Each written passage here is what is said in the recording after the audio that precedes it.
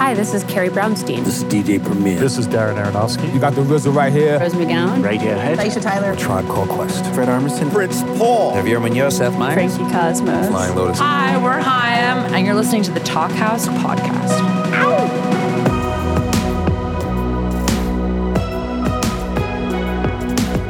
Hello and welcome to the Talk House podcast. I'm Josh Modell. On this week's episode, we've got a pair of talented songwriter-performers who've known each other for years and who've both had busy years in 2023. Margaret Glaspy and Bridget Kearney. Now, Margaret Glaspy has quietly built an impressive catalog of songs over the past decade, putting her sharp lyrics front and center. Her third album, Echo the Diamond, came out earlier this year, and it takes a turn back toward more organic sounds after 2020's Devotion.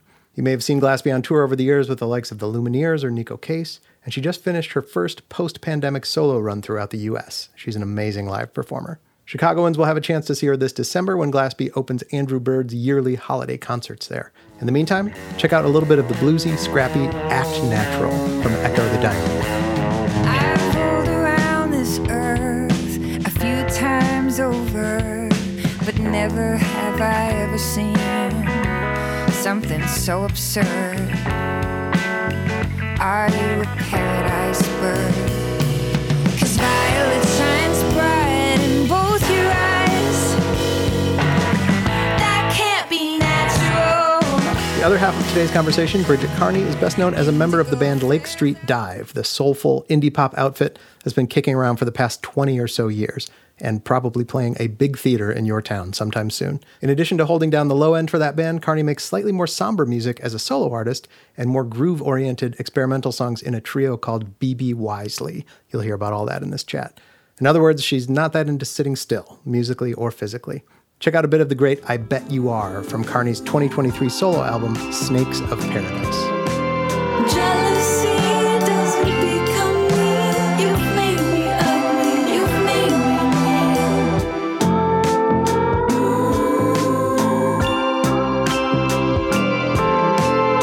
Seriously, I hate feeling hate inside of me. Get it out, get it out, get it out.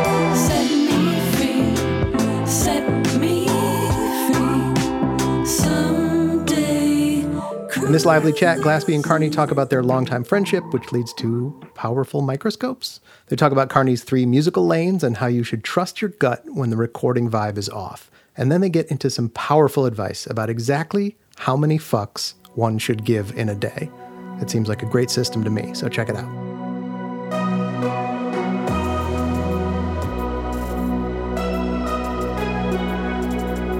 It's good to see you. We were just very recently together, which is so special and nice. Oh, it was so fun. Yeah, you were part of the Margaret Glaspy tour, which was so cool. It was like a road trip I would have gladly taken even if I didn't have the shows. How was that for you? I hope it was fun for you. Oh, absolutely. I mean, what a crew. It was a pretty epic crew. For those of you who are listening, Bridget was wonderfully a very special guest of ours on a very recent tour that I was doing for my record, Echo the Diamond. And so she graced us with her musical and personal presence, which was great. Rolling with us in the van, doing the whole hang. So much fun.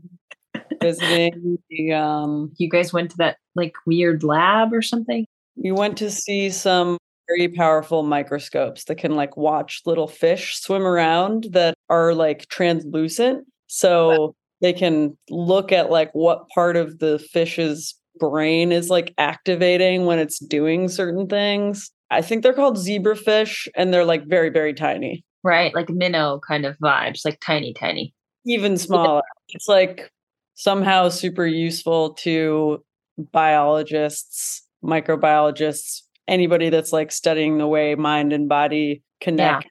It felt fitting for you to go to like a microscope lab in the sense that I had memories of going to your dad's workplace, which was kind of lab-like in its environment of him studying and teaching virtual reality, right? Yeah. Which was do you remember what you did? I did some goggle action. I remember also like having the virtual reality experience of the car testing stuff. It was like the sensors for understanding how cars can sense people in the way. Yeah, This was like a study that they were doing to see how, people make decisions when crossing the street, with the intention of like better creating signage and just like solutions so people don't get hit by cars as much. It's like if we understand how people make decisions, we can get better at it. But they were like using virtual reality to test this, so they didn't have to like hit people with real cars. Which is useful. Science, Thank you to your dad for that. Which kind of leads me to a point, I guess. I know you, Bridget, through years and years of friendship. We met as young musicians back in the day. I'm 34 now. I think I was 16 or 17 when I maybe officially met you. Does that feel about right? You invited me to come play some music at and be a part of a band that you were, had co-created. So then I was kind of, included in the fold for a little while. And it really was like the introduction of my sense of like professional musicianship for, that was the very beginning for me, which is very informative years for me. And I think that throughout my years of friendship with you, because now I've known you for 17 years, which is so wild, I have come to learn that I feel like your brain is so cool because there's a very analytical side to it. And then also at the same time, incredibly creative, which I think is probably everyone to some degree, some kind of like chemistry of both. But when I learned that your dad was working in kind of a more scientific background, somehow it made a lot of sense to me, like thinking about you as a human and your ability to kind of decipher through things in like not just a feelings way, but also like a mind way. And I think that it's kind of sweet to tell you that now because I never tell you that as a buddy, because why would that come up? But it makes me think about, for so long, you've been like a songwriting partner in my mind of someone that is dealing in song and craft and thinking about it really heavily. And I deal in those waters quite a bit too. And a lot of people that I look up to in that zone also have kind of there's like a puzzly aspect to it that I think comes up a lot. It's like someone that likes to solve something or get to the bottom of something by the way of not necessarily analysis, but like problem solving in a way. I don't know if I'm like on the right track in terms of the way that you do think about it, but I do get a sense that we may be similar in that way. Absolutely. Yeah. I think like both musically and lyrically, there's like a really satisfying kind of like mathiness that exists to think about, like the puzzle of just like, how do I use words to convey meaning like very precisely, and then create all these little elements of like continuity throughout the flow of the song. And like, when you're kind of on the path somewhere, I feel like that almost creates like a not a spreadsheet, but like a, you're like, okay, what are all the possible outcomes that could occur? Like risk assessment or like data science or something. Yeah. Like we're on this path, but where could it go? And then what's the best solution? But it's all like at the service of emotion. Yeah. Right. So it's like creating something really deliberate and exacting in a way to kind of provoke feeling in a sense. Yeah, exactly. Yeah. Did you ever see this video of it was like one of the first viral YouTube videos of Jacob Collier, and he's just like getting interviewed about harmony. It really tickled me because he is like so like hyper intelligent and like mathy with music, but he's also in this interview displaying like how he puts that at the service of the emotion. Like he's like talking about like a perfect cadence feels like you're landing at home, but a plagal cadence it's more like a hug. Like he really just like uses all technical things for just to get to the good bits. Yeah, like the actual kind of feeling things. I believe that you're writing at times for like different situations. So Lake Street Dive, being the bass player and songwriter and singing at times for Lake Street Dive, does that feel like more or less analytical process than it would be to write like a Bridget Kearney song? Or are you always writing Bridget Kearney songs that get like plugged into Lake Street Dive? Do you feel like you have a sense of that, or is it like not so deliberate, or I don't know? I have sort of like 3 main projects that I'm writing for, and they each have like, again, just like different, mostly emotional states that they exist in. Like a Lake Street Dive show, what I love about it is just like the energy of the band, and like what we're putting off to the audience is like, even if the song is like technically sad, it usually feels pretty fun. Like that's kind of the lane that we're right. It's like giving you an experience. Yeah.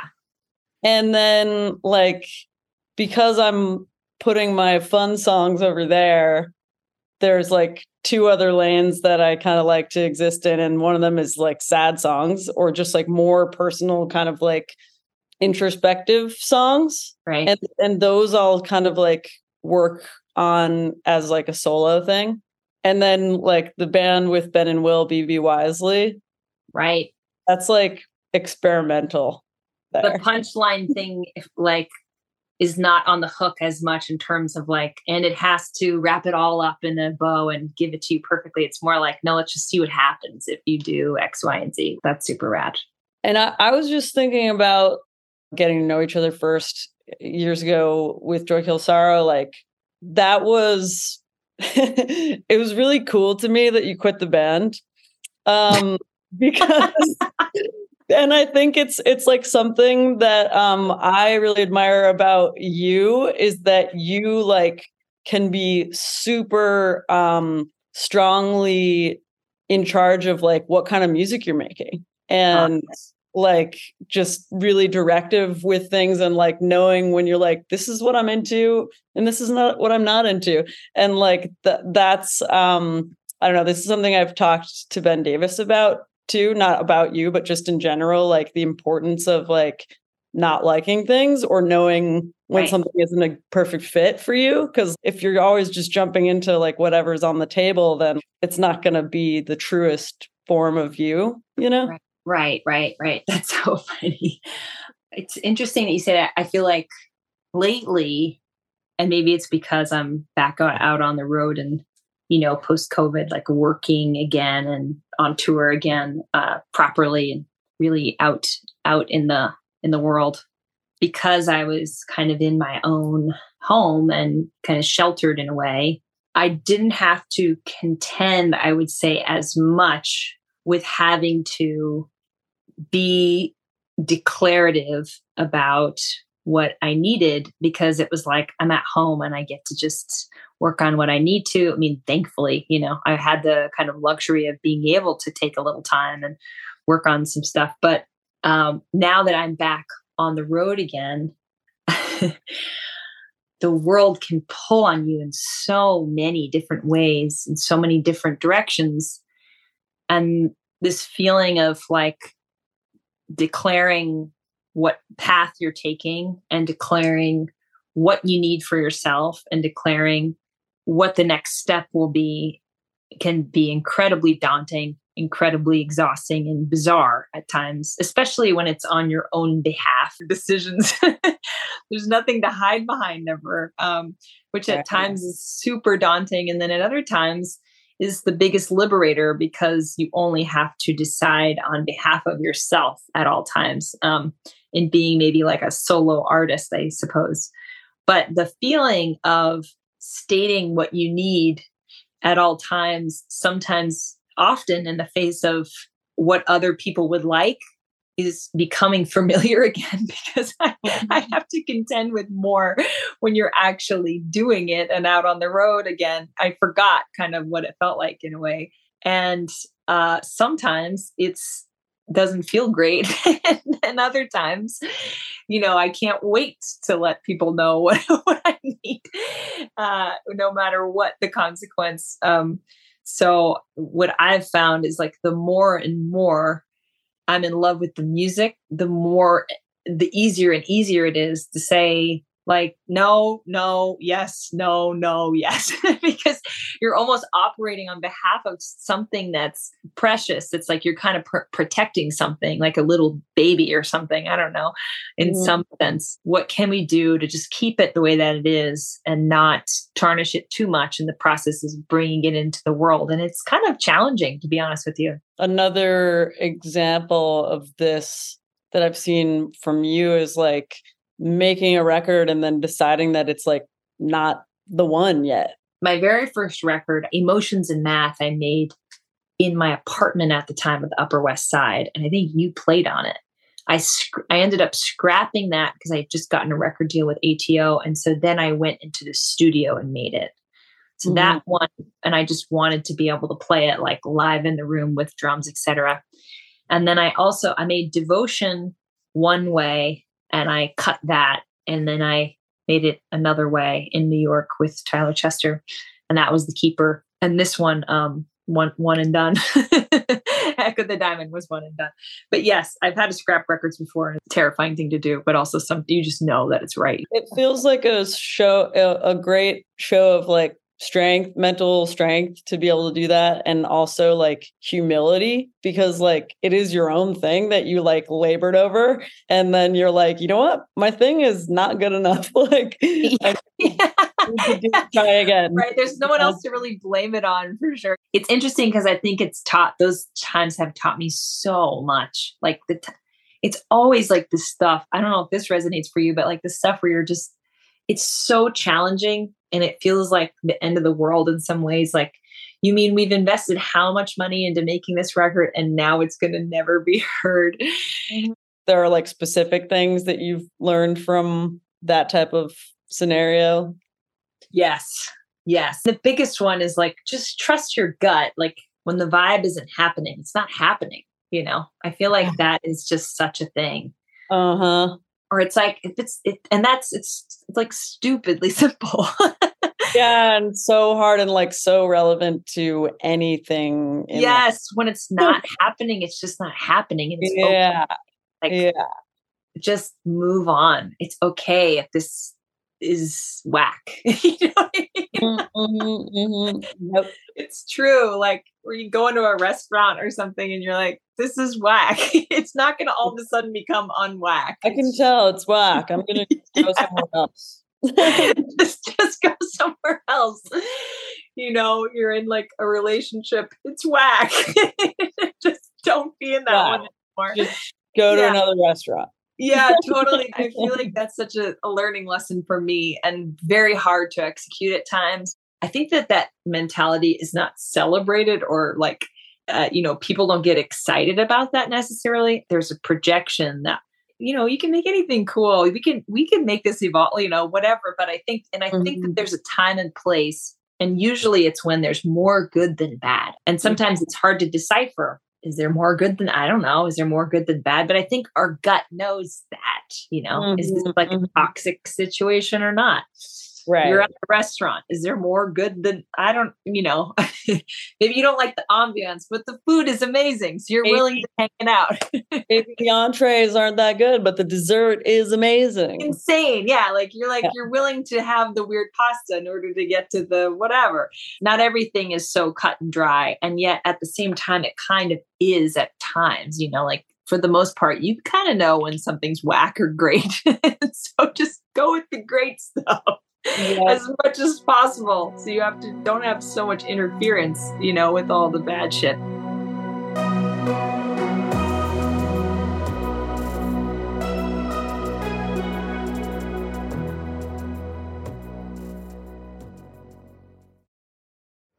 Hey, this is Josh Modell, host of the Talkhouse podcast. We love it when musicians come on the show and talk about process, and often they'll get into the nuts and bolts of being a working artist, which can sometimes be fun and sometimes feel more like a business. Well, this episode of Talkhouse is brought to you by DistroKid, which is an amazing service for musicians looking to get their songs out into the world in an incredibly smart and cost-effective way. For the past decade plus, DistroKid has made it easy to get your music on all the streaming services, including Spotify, Apple Music, TikTok, Instagram, and more. You keep 100% of your earnings minus a flat yearly fee, which is a better deal than you'll find anywhere else. More than 1 million artists use DistroKid, and the latest version of their app is better than ever.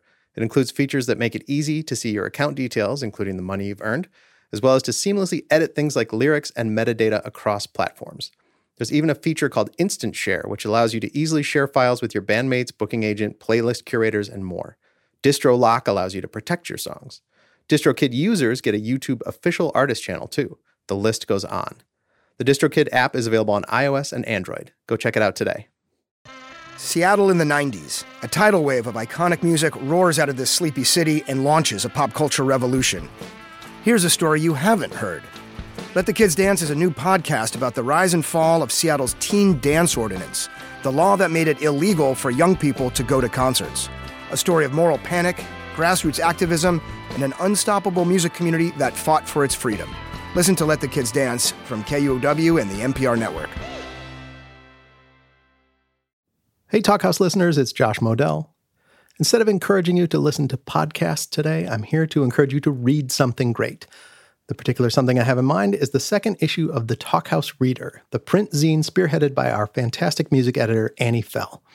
This issue is focused on the intersection of food and music, and it features contributions from Maddie Matheson, Coleman Domingo, Squirrel Flower, Sam Evian, The Blessed Madonna, and more. There are pieces about eating while on tour, the gentrification of food, cooking as a creative catalyst, and much, much more. You can order a copy today, along with the first issue, at store.talkhouse.com. Please do check it out. I think sometimes there's been a projection of like, maybe it's cocky or it's arrogant that's made me very afraid of trusting my own instincts and asking for what I want. But then at the end of the day, when I do, everyone else is happier because of it.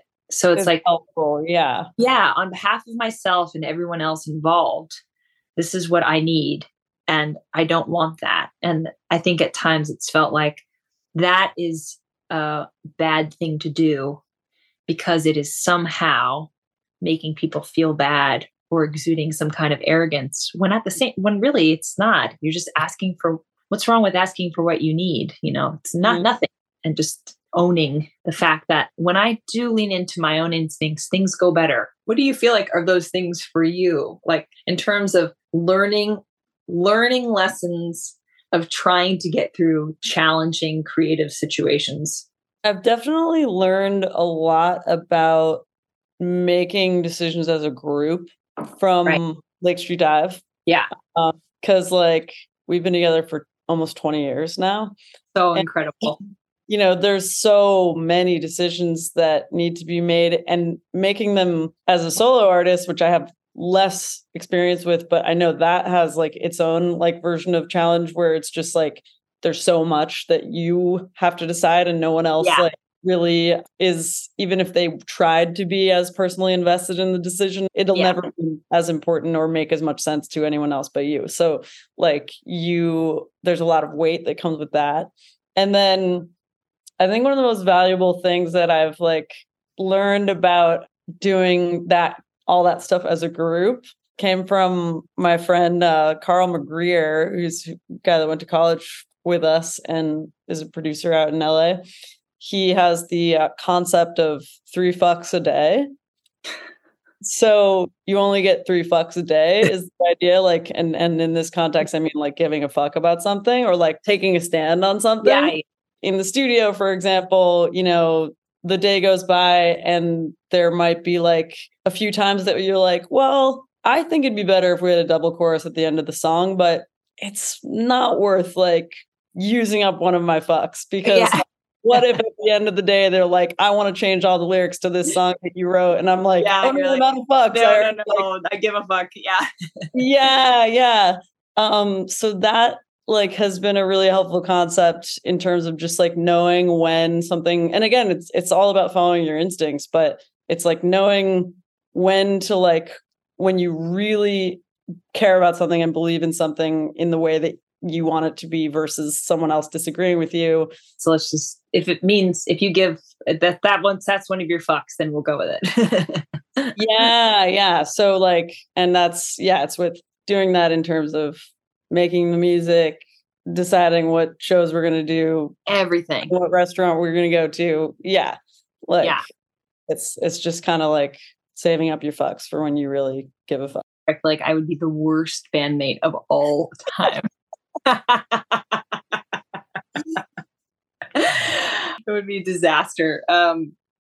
When you say that you have respect for my ability to maybe be decisive or whatever, I have a lot of adoration for your ability and anyone's ability to be able to kind of collectively like make things with other human beings. I think sometimes that becomes such a kind of self-sustaining thing that there's very little room to kind of like let air in. And I think that's also just the nature of how I started songwriting and all the things. It's like very much like a bedroom zone of just doing things by yourself, creating your own vocabulary, like honing in on something over and over again that doesn't really include other people necessarily. But the ability to actually interact and collaborate is something that I feel more and more curious about. And I've always held you in high regard in that way. Your ability to be able to kind of like bring people together and actually, like collaborate on things. It's really cool. I think it's super special. And I think that it's wild to think that I've known, like Lake Street Dive for so long, like all of you guys for so long, and have watched you evolve for so long. To see you guys grow up together and make together is just such a sweet and beautiful thing. It really is super special that you guys can evolve together that for that long is like, holy cow. It's really kind of miraculous. There's your compliments for the day. Stop. No, keep going. Stop.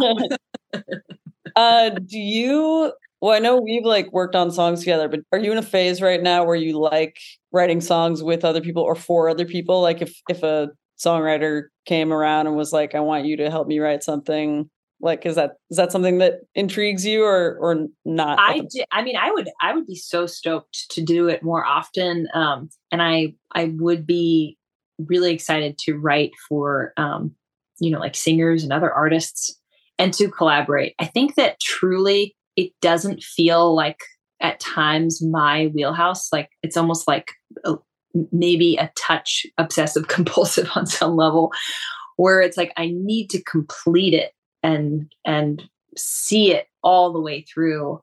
And so it can be difficult for me psychologically to collaborate on something because it's hard to complete it. It feels open-ended at times. Mm-hmm. But I think it's also just a sign of, it's also really, like people that write songs together, it seems, while people talk about it casually as though like you can just do it and write songs together, I think it's also like 1 in a million of like people that you actually enjoy writing songs together, like a John and Paul kind of situation. Like that's like, that's, you are one of the few people that I've been able to write a song with. I've done it a couple of other times. I did it with Ryan Lerman once for my new record. There's a song on there. It's a co-write called Hammer and the Nail. That one's with Ryan. Oh, cool. I didn't know you guys wrote that together. Yeah. Usually the best way that it works for me is really if somebody already has a song and then I go and take whatever I want of it and write a new song. Which is kind of how we did You're Smiling, But I Don't Believe You. Yeah. That one was So I feel like there's a pattern, I think, there for me where if I can just take what I want and kind of like let my brain, do it, then that works really well. The other co-write that I did was with Daniel Clark. And that was a song on my second record called Stay With Me. I had the bulk of that written, but then Daniel did some chordal stuff with me and I just hung out with him for a couple of days in Richmond and, we just like did our thing and talked music for a few days. It was super fun, but we wrote that song together and he helped me with a lot of like harmonic stuff, which was rad. Mm-hmm. So here and there, I'm able to hang a little bit, but it's a little bit, it's mostly like hard on my mind. I did this session with Alwyn Robinson. Yes. And Benjamin Lazar Davis. And it was for Alwyn's record. And Ben is so like, he's always just flowing. Like whatever, the one idea leads seamlessly into the next. So Alwyn and Ben would just be like working on a track, like tracking things already. The song isn't finished yet. And the room that we were tracking in had a bunk bed in it. And I was just lying on top of the bunk bed, listening to what we're doing and like weirding out in my brain about like ideas that might be cool. And I just be like silent for like 2 hours while they're working on it. And then be like, I think the chorus should go like this, you know? Right, right. Totally. Um, Right. You just drop in 2 hours later and be like, okay, this is the chorus. Right, exactly. And they're like, sweet. Okay, let's lay it down, you know? Yeah, And I that's amazing. lay That's back amazing. down on the bunk bed. You got to come to the house and you just be like in the corner by yourself for 2 hours as I'm writing a song, and you'd be like, here's the bridge. Yeah. That's a cool way to do it, actually. That would be kind of fun. Or like I wrote one time with Katie Pruitt. Do you know Yeah. her? She's so I good. don't- We like wrote one song in the morning, like just kind of, I was like, I don't know, I've always wanted to write like a 12/8 shuffle pop song. Like, let's try that, you know? So we kind of like just got on the train and kept it rolling, and then like finished a song. Like neither of us really thought it was good, but we did it. And then we like went to lunch and started like talking to each other about, you know, just what's in your life? What are you about, you know, like hanging. And then went back to the studio afterwards, and she sort of like had an idea of a like musical, like a lyrical thread that she really believed in, felt like was personal and true to her. And she just kind of sat there and like was playing chords and like singing lyrics.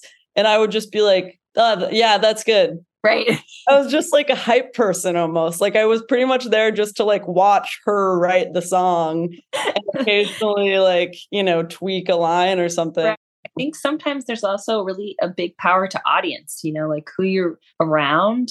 I remember being on a text thread where I just corralled Theo Katzman and Ryan Lerman on and said, like, I'm going to start writing a song a day for a little while, and I'm going to send it to you guys. And no pressure, whatever. You guys, if you guys want to also do it, you can. But there's something in understanding that like friends of mine, musician friends of mine, etc., are going to be receiving this. And so I have this audience, and it kind of makes you want to like flex a little bit, show off. Totally. I feel like they start to shine more when I have a little bit of an audience, which is super cool. Like it starts to make you want to kind of impress in a cool way of like, all right, I think I can like put these dots together and show it to you. That's a cool form of collaboration. Like, yes, totally. I remember getting a demo in a text from you of I'm a little too turned on. Oh, cool. Right. Totally. Yeah. I think I was in Madison, Wisconsin. Nice. Cool. Yeah, I can like picture where I was when I heard that demo, and I was like, damn, Margaret is killing it. Yeah. That's so fun. That's exactly the response that I was wanting, by the way.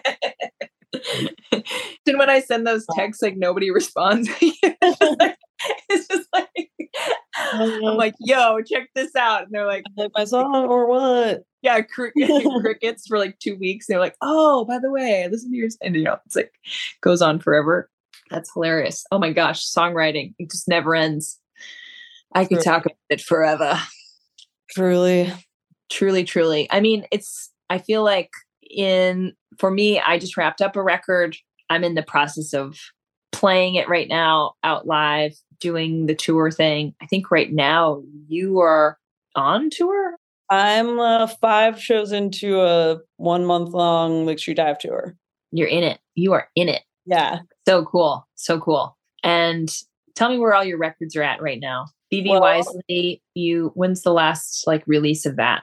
BB Wisely like has just been putting out singles. We made a whole record, but we've just been like putting them out as singles. So we have one coming out next month called Teddy Bear. That is a song that I'm really stoked about. Will sent me a chords and gibberish melody, and I sort of like extracted some sounds that felt good to me from his gibberish and like made meaning out of them, and then constructed the sort of narrative around that. Cool. Yes. So that one I'm really stoked about. He like was getting into Brian Wilson, and the harmonic stuff is like really amazing. Sweet. That I could never have written. So like right. Like a really particular chordal vocabulary. Yeah. So it's just, that's one of the cool things about collaboration in general, is like putting together tracks that I couldn't have done by myself. Yeah. And like similarly, Lake Street Dive just finished recording an album. It'll Woo! be out next summer. Cool. And we co-wrote some of the songs. And so for one thing, we had a conversation before writing any songs for the record about like, what do we particularly want to say with this record? Yeah. So like thematically, we came to the idea that we wanted it to be a joyful rebellion.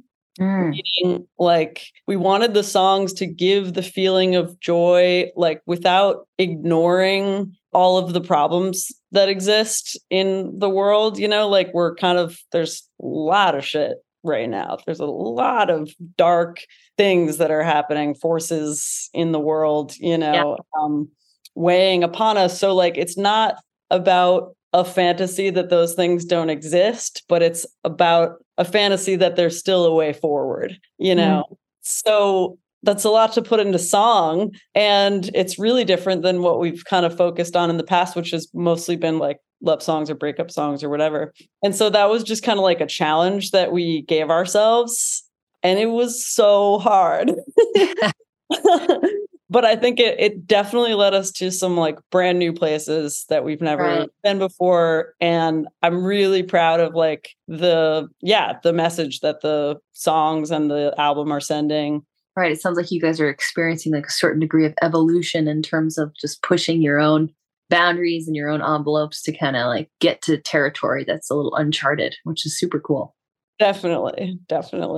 Ooh. Yeah. And then my new solo record is coming out sometime next year too. It's done, but I'm just figuring out how to put it out. But that's one that I'm like very, very stoked on as well, in a totally different way. Those songs are more personal to me, more about, just my own internal journey for the last couple of years.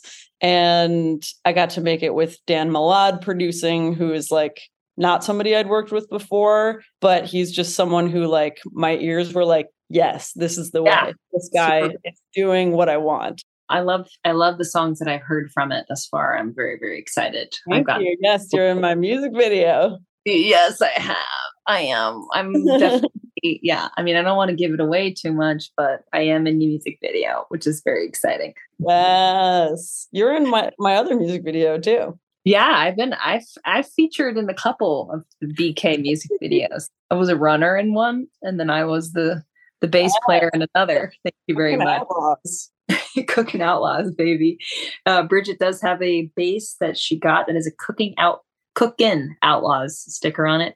So if you ever hear anyone say Cooking Outlaws, they're probably referring to Bridget's famous bass, the Cooking Outlaws bass. I don't know. What do you have coming up? You have more touring. I go on tour tomorrow, starting in Texas, and then we go to the West Coast. We continue on the Echo the Diamond tour, which has been a very special tour for me, and unlike anything else I've ever done before. Probably the most immersive thing I've ever done, and the most like demanding of like my whole person in terms of just like diving headfirst into something and like being on stage in that way, where it's like only that exists for 90 minutes straight. It's kind of wild. So that's what I'm up to. I'm almost kind of done writing a new record right now. So wow. I've been cooking up some outlaws. I've been cooking up some tunes, which has been cool. Kind of a totally different thing. I'm going to do some shows too in December with my hubby. We're going to do some duo shows, Julian and I, opening for Andrew Bird as part of his, and he does like this kind of wintertime show every December where he does like a string of shows. So we'll be playing with him as a special guest for like 7 shows in Chicago. That'll be really fun.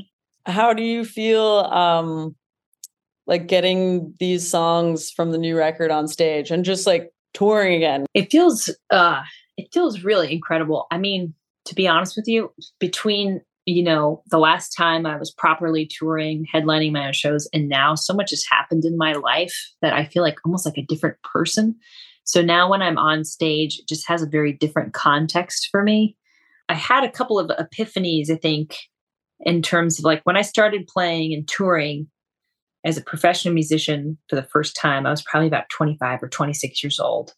And now I'm 34 and it takes on different meaning for me. I think that somehow when I was younger, there was a kind of almost like, woo, this is wild and fun and cool. And I'm just doing this thing where I get to go around the world and, planes, trains, automobiles. It was almost a spectacle in itself that I was doing it. And now I'm over the spectacle and the music part is what carries the most weight.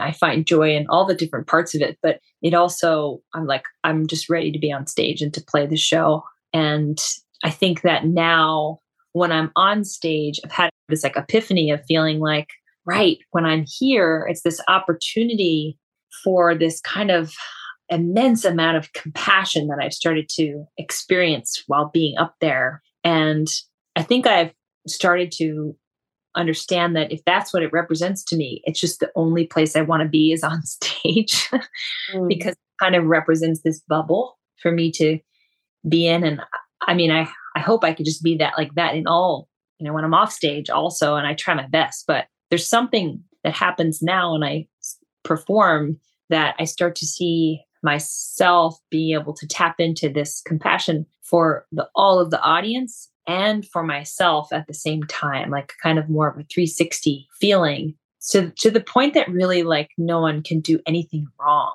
like no one's to blame. If I play what is perceived as the wrong thing, it's something that is just a part of the show now. If someone's talking to their friend loudly in front of the stage, it's not something that's going wrong. It's just a part of the experience right now. And that feeling is really a fun place to be in for me. It's a lot easier for me to feel compassion for other people, but to feel it for myself is very difficult. Usually, especially on stage, everything gets very amplified. I don't know if you experience that, but it just makes you want to be there all day long. Just the idea, like speaking of compassion and the audience being like compassionate for you and you being compassionate for yourself, like I think so much of performance and songwriting is like about empathy and giving the audience or the listener an opportunity to empathize with the story that you're telling. And like that also kind of came to me as like the idea of like you yourself being like an avatar for other people's feelings and experiences. Yeah. And in different musical contexts that can be different. Like I feel like in Lake Street Dive, we're like mostly an avatar for like friendship and joy. Like we're like on stage being like, look how awesome it can be to like make music with your friends and have a good time, Yeah. And like then like playing my own songs, like a lot of them are more sad, and so that you become like an avatar for other people's pain, which is like a crazy thing to be and to give, Yeah, the avatar thing is a really good way of putting it. I was actually having a conversation with Corey Wong earlier today and was talking to him about this exact thing and kind of the absurdity of being a musician and doing it for a living and this kind of traveling circus element that you're just like, going to city to city, you get on stage, you kind of, everybody chooses to be in this one location. And then like a crowd of people gets excited about sound being made, and we all kind of mutually decide this is a cool thing that's happening. But there's something about the need for what that performer does that brings the audience there. And I feel like the avatar kind of metaphor is a good one. When you said that, Lake Street Dive can be this kind of love, friendship, fun bubble that you get to go into, people that need the love, friendship, fun bubble are going to, show up for that avatar. And I think that slowly I started to realize that like what is your avatar in some way or shape or form? And I think it can evolve certainly and change and grow and all the things. To put a label on it is probably too definitive, but at the same time, the older I get, the more I see the flag, that I'm flying. And I think one of them might be like a risk flag. I like it when there's risk involved in some way, shape, or form, that things could fall apart. It just brings me so much energy in life to know, like, it's one step away from just totally falling apart. That's so fun for me.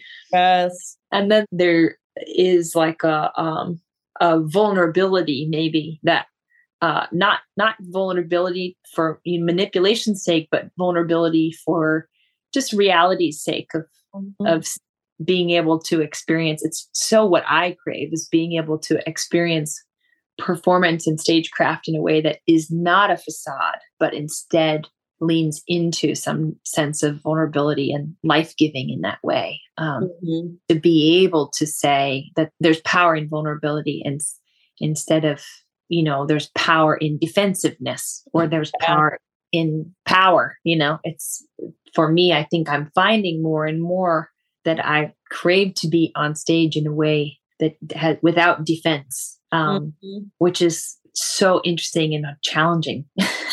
And I totally see that in what you do. Oh, thank you. That means the world to me, coming from you. Goodness, I appreciate that. But it's definitely the aim. Whether I actually do it or not is, my ego gets involved like way too much. But that, to follow that strain, is like, that feels just like never ending, interesting territory. To just, present without walls is really bizarre. I could sit here and talk to you forever, Bridget. Right. Like, how long is your program? Forever. My program is forever. I love you so much. It's so wonderful to get to hang and talk. And yeah, let's do it very soon. Yeah, this was really fun. Super, super fun. Yeah. Thanks for listening to the Talkhouse podcast, and thanks to Margaret Glaspy and Bridget Kearney for chatting. If you liked what you heard, please follow Talkhouse on your favorite podcasting platform and check out all the goodness at talkhouse.com. This episode was produced by Myron Kaplan, and the Talkhouse theme is composed and performed by The Range. See you next time.